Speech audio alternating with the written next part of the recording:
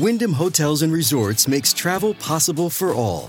Whether it's the long haulers looking for a great cup of coffee, a roomier rest for the on-a-whim road trippers, or a place to make summer memories with the whole family. No matter who you are, where you're going, or why, with 24 trusted brands to choose from like La Quinta, Days Inn, and Super 8, your Wyndham is waiting. Get the lowest price at WyndhamHotels.com. Restrictions apply. Visit website for more details. If you are just tuning in, we encourage you to go back and listen from episode 1. This podcast may contain content that is graphic and disturbing in nature. Listener discretion is advised. Last time on Direct Appeal, we brought you up to date on Melanie's case. We really appreciate your patience now while we follow up on tips and conduct additional interviews for our final episodes. In the meantime, we give you the second Q&A with Melanie. Before we get to the second Q&A, though, we also have a couple of announcements. This week, Amy and I will be on Dialogue with Rebecca Sebastian. That's D-I-E, Dialogue. We'll be talking about Melanie's case, but we'll also be talking about other criminal justice system issues, crime trivia, and more. We had a lot of fun with Rebecca, and we appreciated her having us on the show. We hope you'll check us out. Amy and I have also been invited to speak at American Crime Fest this year in Wildwood, New Jersey at the Wildwood Convention Center the weekend of November 8th. Tickets for that event are on sale now. And for those of you who had to miss CrimeCon, this may be your chance to get your true crime fix. We're super excited, and we look forward to seeing lots of you there. Thanks. All right, let's get going. First question. Okay, Melanie, you said you looked at furniture stores in Delaware and made a list of stores. Did you not look at what times those stores were open, even though you had done so much other research? I actually had a list, and I did have some times next to a couple of them. I probably overestimated the amount of time it would take to get there as well. But, yes, some of them were 10 o'clock opens. A couple were 9 o'clock opens. So, yes, I did. I did have those times. And what time did you say you got there around? What time did I get there about? I'm trying to remember what time I left the house. I think I probably got there, I want to say like 8:45. I could be wrong on that. It was before anything opened, though, but not by a ton. Okay. If you think Bill was killed in Virginia, how did the killers manage to put his remains in your suitcases? Okay, well, the morning of the fight, when Bill left, I was locked in the bathroom, so I honestly did not see what he took, but I did tell the family court when I was getting the TRO he was inside, he was out, upstairs, downstairs. You know, I imagined packing a couple of bags. I didn't know what bags he took. And come to find out later when the officers asked me, does this look like your luggage? I mean, we rarely went anywhere. So I was kind of like, I don't know, maybe. And then later on, looking at it and then going down in my basement, seeing that, you know, luggage is gone. Yeah, that's, so he took that luggage with him, essentially, when he left. He left with that and, you know, whatever he had put in it, I couldn't say exactly, but he left with those bags. Okay. They would have been in his car and presumably with him at that point. Okay. All right, next question. If your husband was so abusive, in quotes, why would you get him a gun? You know, and it's a valid question. It's absolutely a valid question. When you are in a situation like that, you know, the thing is, first of all, at that point, the physical abuse is not, you know, an everyday, this is not a tangible thing going on. He's not beating the crap out of me every night when I go home. Mental and emotional abuse is far less easy to sort of quantify and even qualify sometimes. So when you get to a point that you'll get him anything he wants just to stop the fighting, just to stop the complaint. You know, in retrospect, is it one of the dumbest things I have ever done? Is it one of my biggest regrets? Absolutely. But when he got going, I would have loaded that gun and put it in his hand and pointed it at me if it would get him to stop. And I can't describe it any other way. If anybody has never been in that situation, it's counterintuitive and it's difficult to make it sound like, you know, it's something that a reasonable person would do. But that kind of stuff doesn't start overnight. It's insidious. It starts over years and years. And, you know, at one point or another, for as much as he's doing wrong, you know, I'm allowing it. And essentially the way I chose to live my life at that point, my lie at that point, honestly, was the best way I could cope with what was mental and emotional abuse by him, but was also, I have to be completely fair, in retrospect, a cry for help from him also. So that's something I live with every day. But the answer, quite simply, and not to, to be crass or, to sound rough with it, was to shut him up, was to get what he wanted and get him to stop arguing. Okay. What do you mean a cry for help? That's just my question. Well, looking at it now, clearly his life, and when I say his life, you think his life and my life are the same. We were both living separate lives. So it was like mine, his, and ours. His life, clearly there was shit going on that I had no idea was going on. Clearly stuff was spiraling out of control for him. So at that point, whether he's taking substances, whether he's not, his behavior is erratic, whether he knows he's not physically saying, help me, but clearly his behavior is indicative of somebody who needs help. Got it. Okay. Thank you. Mm-hmm. Okay. Did the police ever investigate the hotel where Bill's car was found or the hotel where you said you found his car? The hotel where his car was found, they really didn't investigate, with the exception of the parking lot tapes.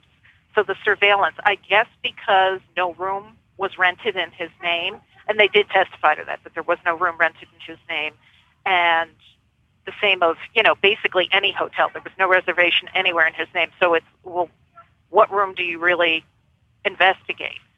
Records were sought there, though, and records specifically from the surveillance camera, although a number of days went missing. The surveillance camera that was essentially pointed at where the car was parked was requested and reviewed. Beyond that, they didn't. I know they interviewed the manager from the Red Roof Inn, which is where I had stayed up in Middlesex County while this was going on. I know that they did some stuff there. Exactly what, I don't know. I don't have any reports saying that, they searched a room or anything, but they did investigate there as well. Okay. Thank you. A follow-up to that from someone else was, what was the issue with the missing surveillance from the hotel parking lot? That's an excellent question. And the Virginia Beach detective was the one on the stand who spoke to it.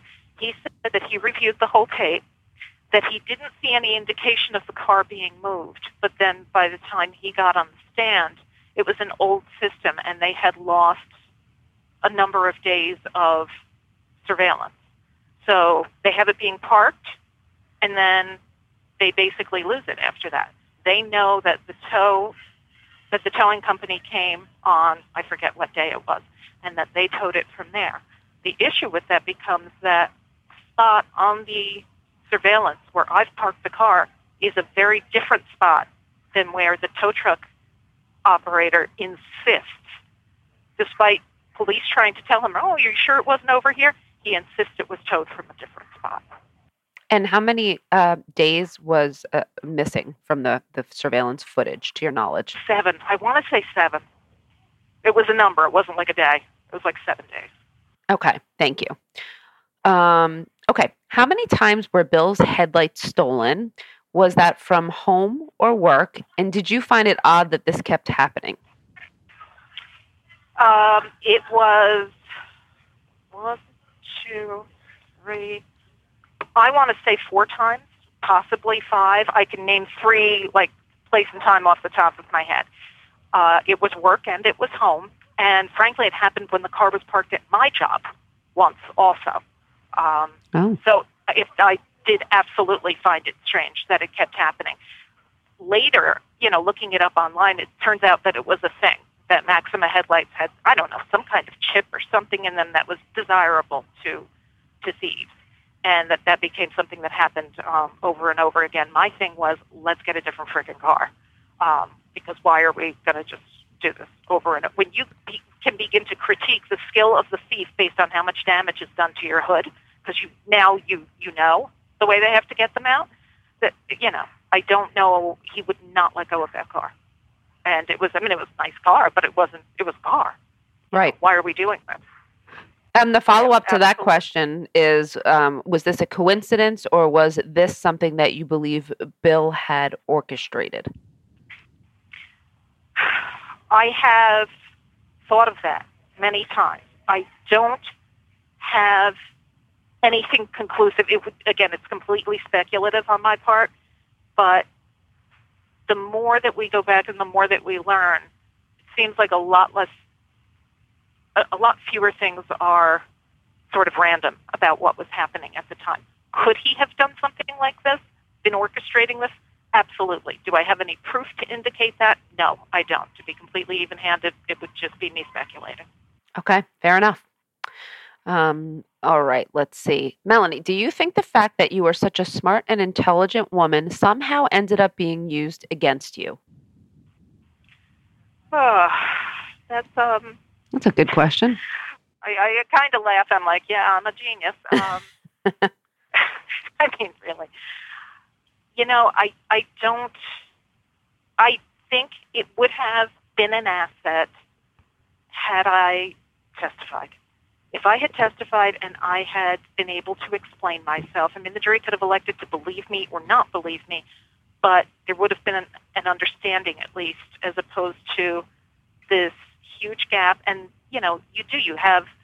they're constantly saying, oh, she's a smart defendant, and people watch TV, whether they should evaluate it this way or they don't. If a defendant doesn't take the stand, particularly one who is intelligent, the jury and people in general assume that there has to be a reason why, which would be self-incrimination.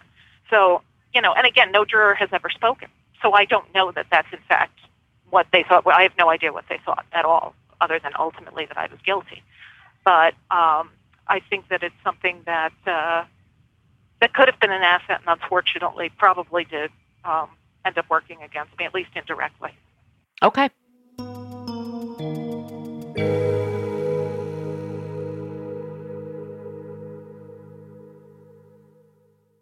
The Hargan women seemed to have it all. We were blessed. My mom was amazing. But detectives would soon discover inside the house there were the bodies of 2 women. A story of betrayal you would struggle to believe if it wasn't true.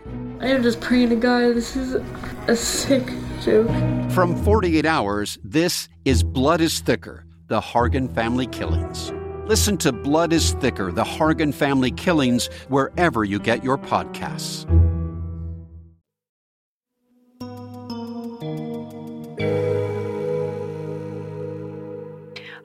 All right, next question.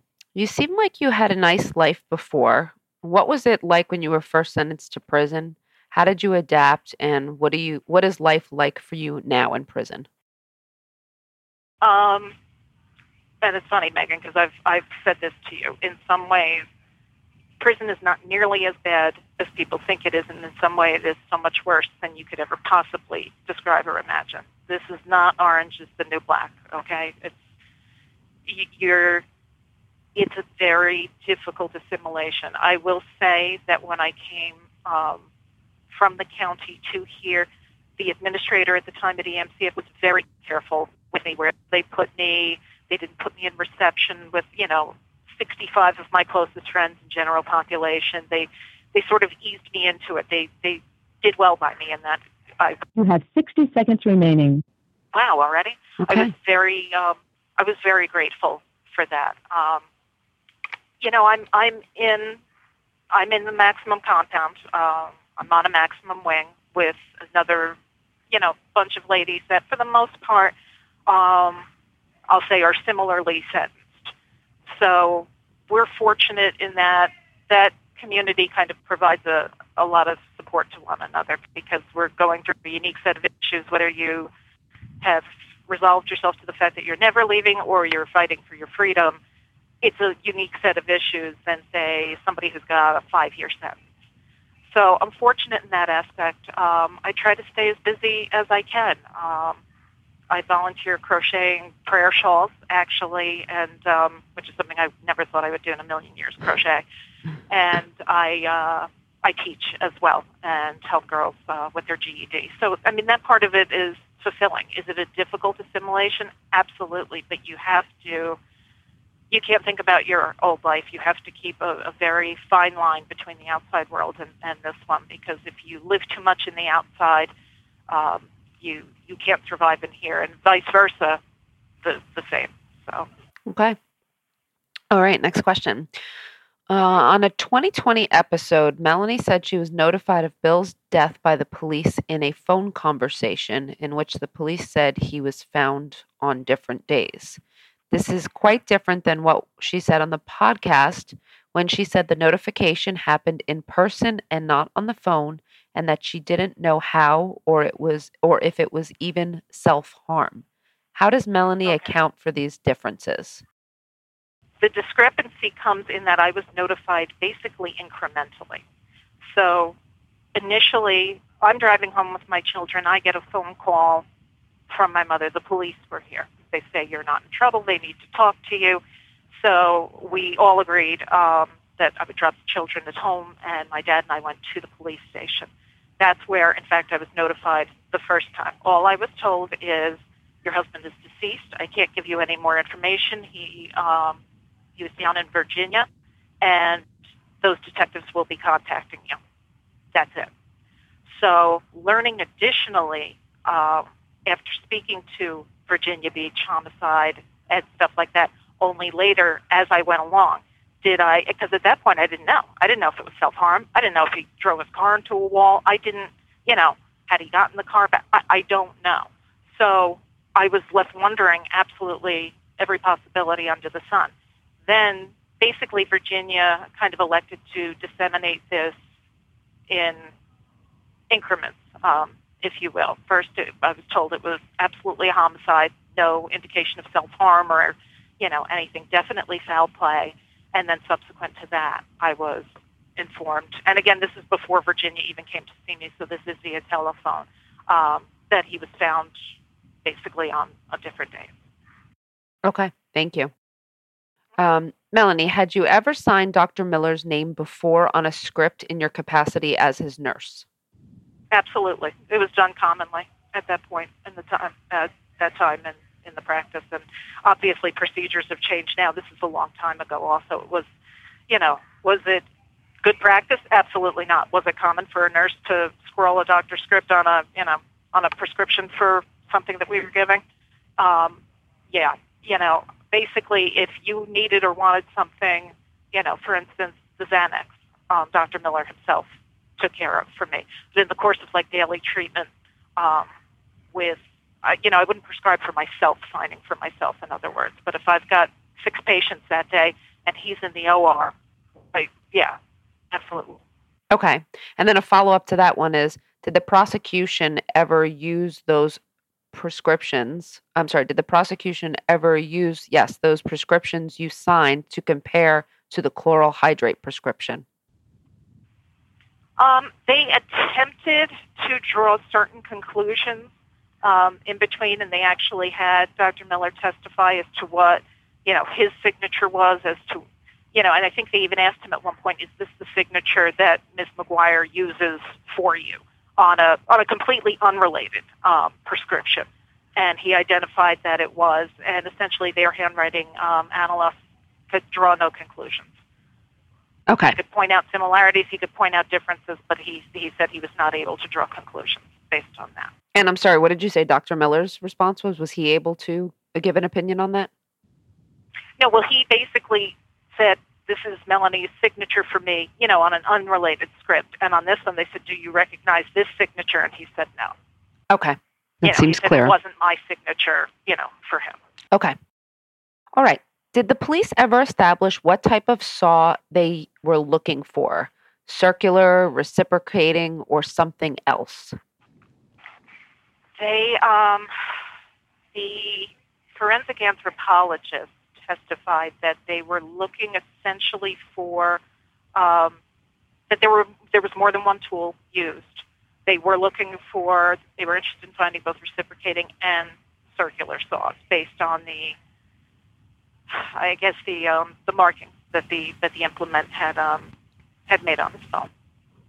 Okay. Did the medical, this is similar, did the medical examiner ever state what type of tool was used to dismember Bill's body? Again, because of, with soft tissue, no, because of, I would imagine at that point, the water damage, and at the point where the body is disarticulated, they, because it's been in the water, it's impossible to discern, what cut the skin. But from the tool marks again that were found on the bone, this is essentially what they were looking at. It's certainly the type of tools they seized from my home, my parents' home, Brad's home, all of which obviously without a match. Right. So I understand that. I think maybe the question here is based on, the markings on the bone, did the medical examiner actually state, based on those markings, what type of tool she thought was used? Not that I recall. Again, they deferred to the forensic anthro on that, and he was looking specifically, he said, toward reciprocating and circular saws. All right, next question. Was Jim Finn looked at as a suspect before he cooperated with the police? According to him, yes. And I'm going to start this by saying I only know certainly what I've read and what he told me along the way. By the time he got around to making the consensual recordings, he basically said that they were looking at. I don't have a hard time believing they were looking at him. They were looking at every male in my life to find somebody who could possibly fit this bill. And the police, I don't think a lot of people realize that the police are permitted in the course of an investigation to lie to you. It's called overt tactics. They are allowed to lie. So they can run at Jim and say, we know you did A, B, C, and D. There's proof of this. There's proof of that, to see how he reacts. They can also go to him and say, we absolutely know she's guilty. And here's why. And so if you don't tell us what you know, you become an accessory because you gave her information about getting a gun. So I think he was absolutely looked at, whether his, I don't know ultimately why you would need a non-prosecution agreement at the end of the day if you've done nothing wrong. But, then again, I didn't think I could be convicted of murder if I did nothing wrong either. So, that's something that his attorney probably advised him to get. And, it was probably wise, all in all, looking where I'm at now.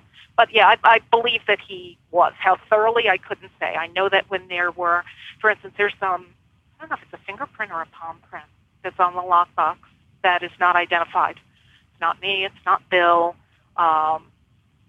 And they compared it as well. They specifically compared it to Brad and Jim Finn. So I would have to lump him in there with that. Yeah, I would say so. Okay. Someone else asked, as probably a follow-up to that, do you know how many suspects were looked at as your accomplice before the prosecution settled on your father? Yeah, I can tell you. Let's see. Brad, Jim, they basically popped out of the bushes at my friend Celine's husband when he was walking their dog at 6 o'clock one morning. It's the element of surprise. Celine's husband, Jim, Brad, they ruled my brother out completely, based on people's location, where they were at that time. There's people that they didn't even entertain. But I'm going to say, they tried to make whatever they could fit by looking at the men in my life. And I would say 2 of my friends' husbands and then Brad and Jim that I know of before my father. So that you know of 4? Mm-hmm. Yes, correct. Okay, then there's another question. They worked their way through that and then ultimately settled on my dad. And another question was, why do you think they chose your dad? Why do you think they chose him as your accomplice in the end? In the end, I think they had an opportunity to, because no one else fit, whether by alibi or whether by whatever. It just they ruled out those other people. And because my mom and my dad had the kids those first few days, they weren't going anywhere. They were home with the kids. There's no Easy Pass hits. There's no, my parents' business was literally 2 minutes down the road from them. So there's no real documentation of communication going back and forth except me calling the house.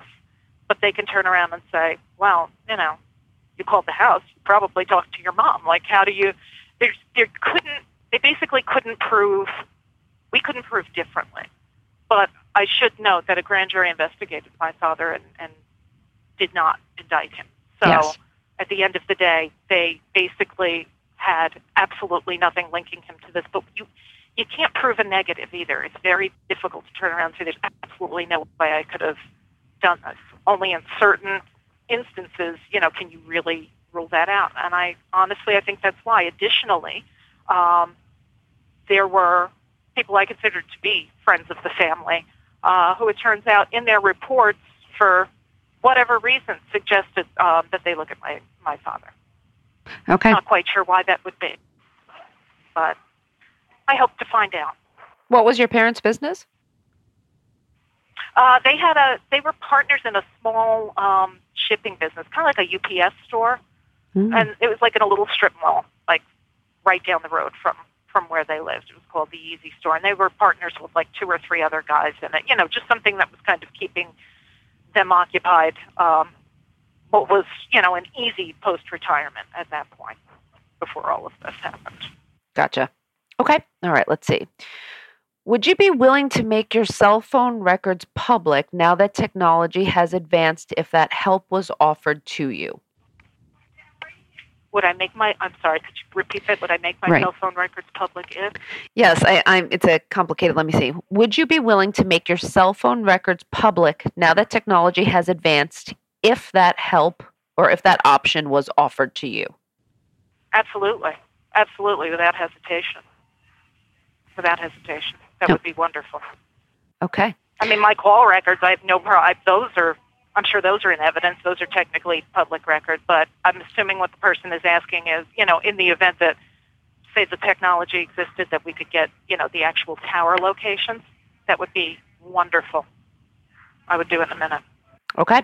Along the lines of cell phone records, what was Bill's cell phone call log like after he left? Was there any activity after the 2 phone calls that we have already discussed on the podcast or already heard about? No, not on the phones that we knew him to have. The BlackBerry was secured in his trunk, so that was a non-entity. He used that primarily for emails anyway. But his own boss testified that he typically carried at least 3 cell phones around. On the 2 that we know of that we were able to, get call logs on, no. Now, it turns out there were numbers that we found in his call. You have 60 seconds remaining. Wow. After the fact, one of which was an answering service for him, but at that point the account had been closed. And we only found that out when our PI just basically went through his contacts and his phone and just started calling things. So there was clearly other stuff going on here that we weren't even aware of. I'm sorry, what was that phone call? You found out there was a phone call to a messaging service made when? No, I'm saying we located a messaging service that he had that we didn't know of. Oh. You have 30 seconds remaining. Basically during the trial. So my point is, if we didn't know about the messaging service, what else didn't we know about in terms of what other phones he had? Again, his boss said easily 2 or 3 at any given time. The 2 that we know of, his Nextel and our personal phone, no, there were no other calls. Okay, thanks. So next question. Melanie, you said that Bill would sometimes leave for a few days while you argued. Did you ever do the same? No, I did not. Okay, No, quick I one. didn't. The only time I was ever away overnight would have been like at a professional conference, and those happened maybe once a year. Other than that, absolutely not.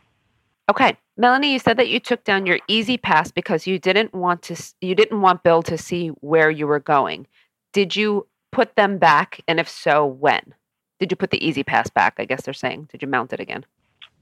Honestly, by the time, no, I didn't. By the time, everything kind of came to pass, and we got the death notification and everything else. No, I didn't.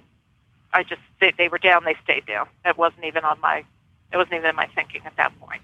Okay, and then a follow-up with that one was, when did you start to worry about the actual Easy Pass charges? When Virginia had asked me about the records, and I sat down and I thought, and I actually pulled up, I don't know if I have this statement. I don't know if it was paper or online at that point. It had to be online. It was too soon. And I looked at the dates. I absolutely panicked. Absolutely panicked because, to my knowledge at that point, the second when I went back down to look for the car, theoretically, he could absolutely be alive at this point. And to this day, we don't know. The 18th, it turns out that was absolutely a moot point, and I needn't have worried about that. But it was after Virginia Beach started asking questions about that. And to clarify, the 18th was actually a third trip you took to Atlantic City, correct? That's correct. I'm saying 2 after the moving of the car. So, yeah, let me be clear. It was the third total. And on the 18th, Bill's remains had been discovered already. Correct. So. Unbeknownst to me, yes. Okay. Just wanted to clarify that. Were the fingerprints found on the garbage bags entered into CODIS, which is the Combined DNA Index System, to your knowledge?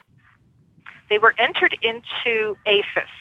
I don't know exactly what the acronym stands for, AFIS. I saw that everywhere. I don't recall seeing CODIS. I don't know if AFIS is some variation on that. So that one I'm not sure on. But again, AFIS, I can definitely say that I remember seeing that in a number of the reports. And there was no matches? Nope, no matches other than I think, Bill's print is on something and, like on his sunglasses or, something that's completely non-probative. I mean, initially we were told that there was a palm print on one of the plastic bags that contained the body. And we were told that, we were led to believe that. And then in the middle of trial, one of the police detectives testified, oops, I made a mistake. That was actually on a paper bag that was in the trunk, or like a clear plastic bag or something that was in the trunk. It was like an 11th hour, oops, yeah, I just made a mistake. What do you mean you made a mistake? Right. Well, I just made a mistake. And that matched no one. The same way the lockbox print matches no one that we're aware of. All right, Melanie, to clarify a point from your last Q&A in which the answer was seemingly not clear, did you have sexual relations with any other man besides Brad Miller while you were married to Bill? The answer to that is no.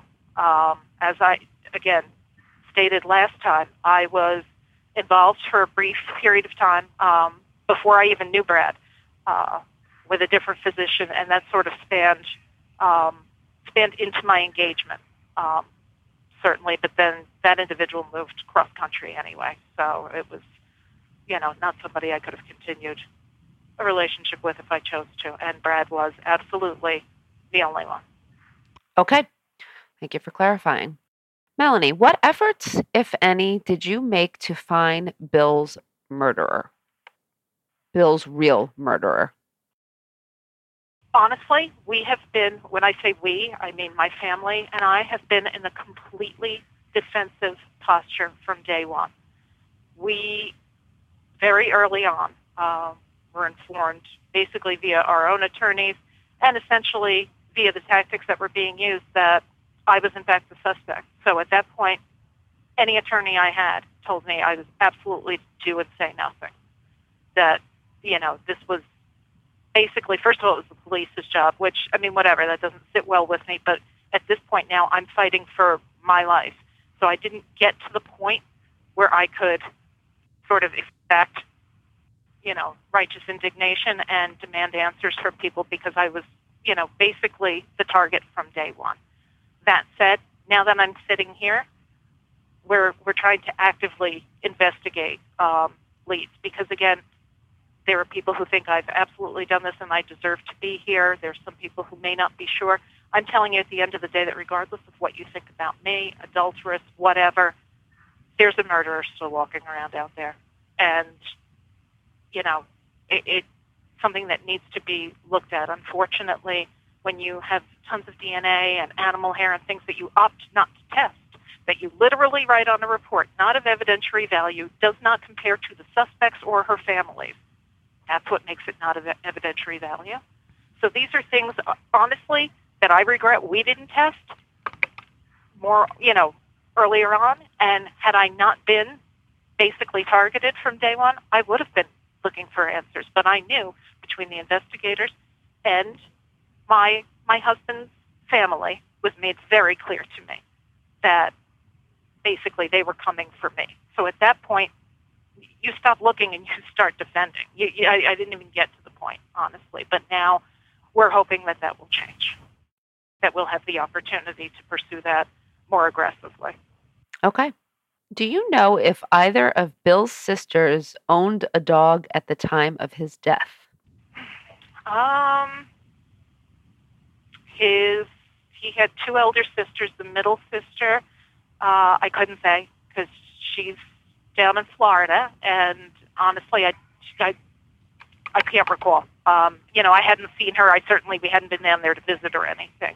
The eldest sister, I don't remember exactly when her dog died, but she did have a dog. Okay. I mean, many of the people in the situation did, to be fair. But again, I couldn't tell you exactly when her dog had passed. We did not have a dog at that time. And neither did your Bill parents, and I, correct? Or my parents, correct. I interrupt you. Will you say that again? My childhood pet had. I remember specifically because my grandfather died the same year. He had died in 2000, so years before. My parents lost, again, my childhood pet, and we did not have a dog at that time. Absolutely not. Okay. I think we just got through all the questions. Before we go today, for those of you who are looking for a new true crime podcast, you might check out our friends at Crime Salad, which is a case-by-case podcast hosted by Ashley and Ricky. They release a new episode every Wednesday and do a great job of discussing various murders and disappearance cases. Sometimes it's hard to find the right podcast, but these guys are well-rounded, clear, and they get right to the point.